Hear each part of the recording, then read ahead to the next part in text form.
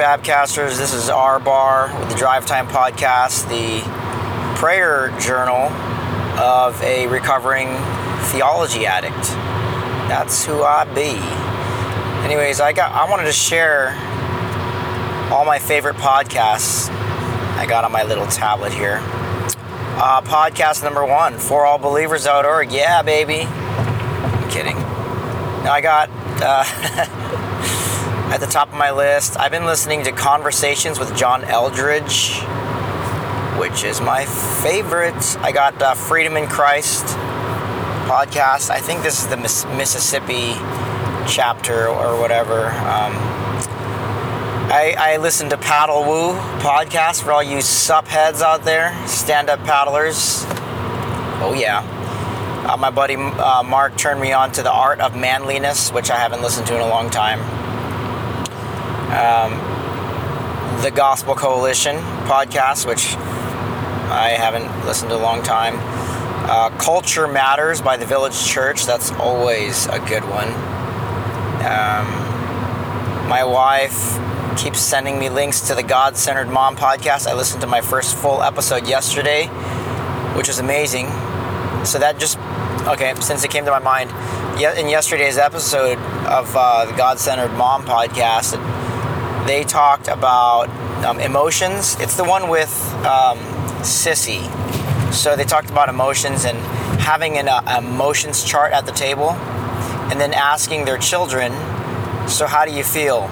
And then when they list something secondary, like a secondary emotion is anger. It's never the primary emotion. It's always, and in fact, I think anger is tertiary. It's like a third order effect because it comes way after the true feeling, the true emotion.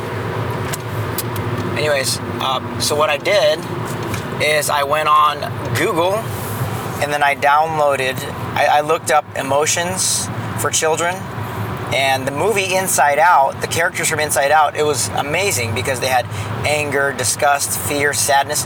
They had all the pictures of the characters on there, and then they had the primary emotions within, underneath the where it said fear. Then it would talk about other emotions. When it talked about anger, then it talked about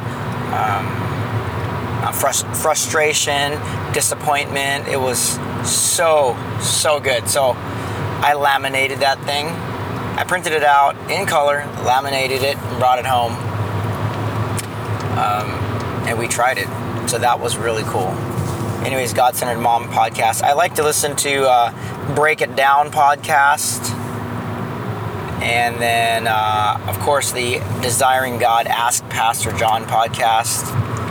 And then I tried to add Dr. Larry Crabb's New Way Ministries podcast, but for some reason it's not loading. But as I've confessed before, everybody, I'm a podcast junkie.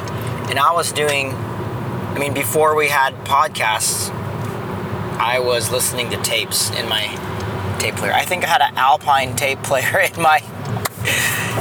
the 1986 Mitsubishi Mighty Max truck that I used to drive when, I had a tape player in there, man. The only thing I was missing was a 12-inch Cerwin Vega subwoofer in the back.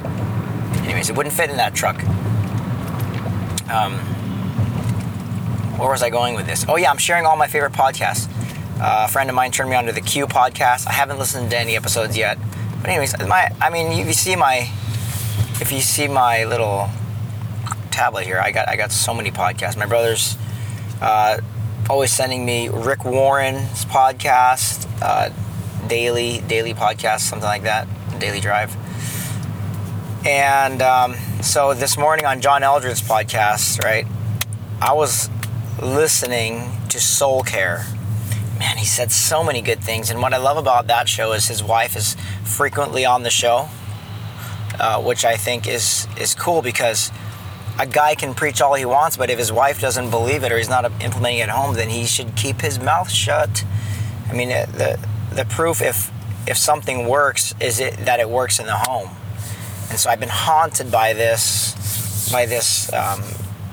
message that I heard from Howard Hendricks a long time ago. He says, if it doesn't work in your home, then don't export it.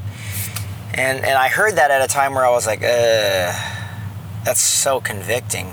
So what do? Get out of the ministry? So, but I feel that from time to time, and I feel that actually more often than I want to.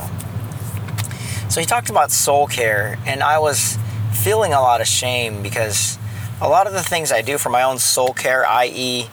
withdrawing every morning, I like to surf, man. I like to feel nature in my toes.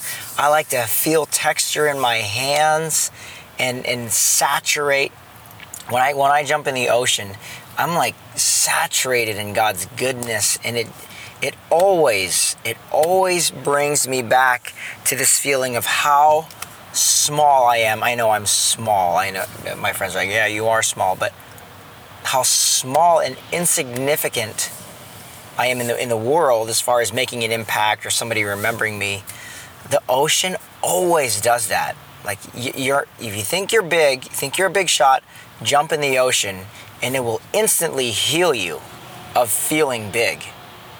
You just feel small. You feel like, oh my gosh, these waves can toss me around. It's sobering. So I make that. That's why I do that. But I started feeling shame about 5 years ago. So we were living in Hawaii, and I didn't know where the surf spots were. So when I started discovering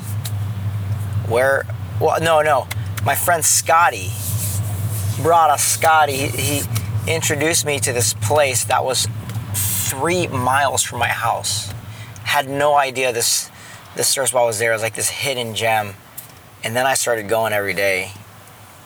And then it took about, I don't know, like 3 weeks before my wife started saying, where are you going in the morning? And what I was doing is I was sneaking out to surf, but I wasn't telling my wife because I had so much shame to do something that was fun for fear that she would be jealous. Now, this is all based off a lie because my wife she's not jealous of me at all. I just heard this lie, like don't tell her how much fun you're having because then she's going to resent you, and it's a lie. It's a loud noise lie that drains out thoughts of God in my mind. So I'm surfing with my buddy Scotty, and he's like, he asked something about my wife, and I said, oh man, I keep my personal life and my surfing life separate. And so he knew me well enough by this point to say, he goes, wow, didn't expect you to say that. And it just, and he doesn't belong to a church. He's not professing faith in Christ, so that stuck on my soul. I was like, oh my goodness, what kind of witness am I? And I thanked him for that later on. Before I left, 3 years later, I thanked him that little conviction that he put in my heart. It was good. But where's I going with that, man? Yeah. So I'm listening to this podcast by John Eldredge, and I'm soaking it in. I'm a podcast addict, as I've said. And then I'm ready. I said, I'm ready for the next episode because he finished this one. He's like, I got a good story to tell. And he goes, soul care. That's what we're talking about. He goes, soul care is so healthy. And if you don't invest in taking care of your soul, then everybody else around you pays. And tremendously convicted by that. Tremendously convicted. So as I'm ready for the next podcast, he goes, but don't binge on information. He's like, this is the end of this episode. Don't go to the next one. Less is more. Relax. He says, gadzooks. Don't binge. That's how I've always been, though. I like to binge on information, but for me, taking care of my soul lately is just less is more. And what I learned from the retreat that I was on a couple weeks ago is just to practice some silence and solitude, because I live in a world with so much noise, So, man, I'm all over the map this morning. I had a lot when I was on the water this morning. Had a good chance. I actually cussed somebody out in front of God. Like I was mad at somebody, and I just let them have it while God was listening. And it was this sense of release and God giving me grace in that moment, and then thanking God for revealing to me what's behind my anger. And it was a forgiveness thing. This guy had disrespected me over the phone, and I felt embarrassment. I felt guilt. Like, yeah, man, I dropped the ball. Okay, you gonna mentor me or are you gonna murder me? And then I started to feel shame. Like maybe I am a bad worker, and maybe I am a bad employee. And so there was the guilt that led to shame, that led to disappointment, and then that led to anger, and then that led to rage. And so I just started backwards as I'm on the water on my stand-up paddle, and I just let that dude have it. And I confessed that anger to God, and I thanked him for his forgiveness, and then God changed my perspective towards that man from he changed it from you jerk to, oh, you need a savior too. You're just like me. Man, my heart breaks. And next time we talk on the phone, I'm going to be more cognizant of that. I might just write that down on a sticky note and then have the conversation with him about work stuff. And at the same time, I'm not going to bring it up, but I know how to pray. And I'm learning that as well. Like, some of the stuff I would like to confront people about, God says, dial it back, Turbo. Slow it down, Speedy. Spend some time in prayer. Spend some time in prayer, and make this investment in prayer. And don't say anything. But for other people, he would have me. Just for this instance, he doesn't. So, anyways, speaking about binging, and I'm asking you too, if you're hearing this conviction from the Lord to dial it back on your podcasting, I think I'm done for the day. No more episodes, no more podcasts for me for the day. I'm going to spend some time in reflecting all day. I will most definitely, as I'm sitting down at work, turn on some Will Reagan and United Pursuit, some contemplative music. I might listen to some Chopin or Mozart or some Beethoven, just to want to focus my mind, and I want to know plan of attack for going home. How am I going to engage my kids, engage my wife? All right. Hey, drive time is fun, isn't it? Man, I'd much rather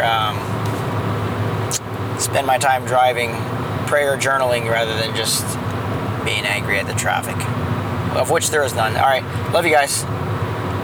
Till next time. Next episode. Peace.